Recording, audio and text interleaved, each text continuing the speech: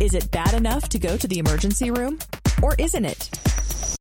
ER or not on The Scope. Play along, see if you know the answer for today's ER or not with Dr. Troy Madsen. Are you ready? I'm ready. You have a broken blood vessel in the eye, and I'm talking about, like, you know, sometimes you'll see somebody, they have an eye and there's just like a lot of blood in it, right? Is that a reason to go to the ER or not? So this is probably not a reason to go to the ER. So if you wake up... But they look nasty. They look nasty. They look awful. It's kind of like if you get like a scratch on your face and you have a Band-Aid, everyone's going to ask you about it. If you have a Band-Aid on your finger, no one ever asks you about it. So all about location, yeah. Yeah, if you get a little bruise on your arm, no one's asking you. If it's a bruise in your eye, everyone's going to mention it. So it's something that draws a lot of attention, but it's not something you really need to go to the ER for. Now, the one exception to this might be if you get hit in the eye and there's actually blood behind the cornea. So behind that clear part of the eye, in front of the iris, the colored part of the eye, and you see a line there that looks really dark, that's more concerning. So that's not behind the white part of the eye, that's behind the cornea, and that's called a hyphema.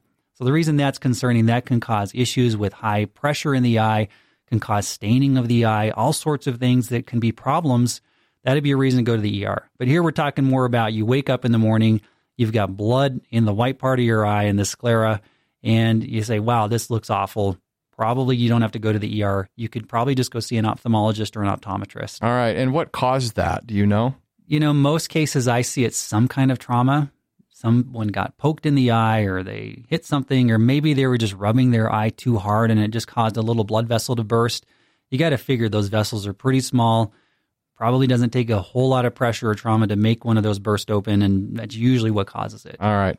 So just to make sure I'm clear, if it's in the white of the eye, just go see my own eye doctor. If it's behind the colored part of the eye, like a red line or something, that's when I should go to the ER. Exactly. Have a question about a medical procedure? Want to learn more about a health condition? With over 2,000 interviews with our physicians and specialists, there's a pretty good chance you'll find what you want to know.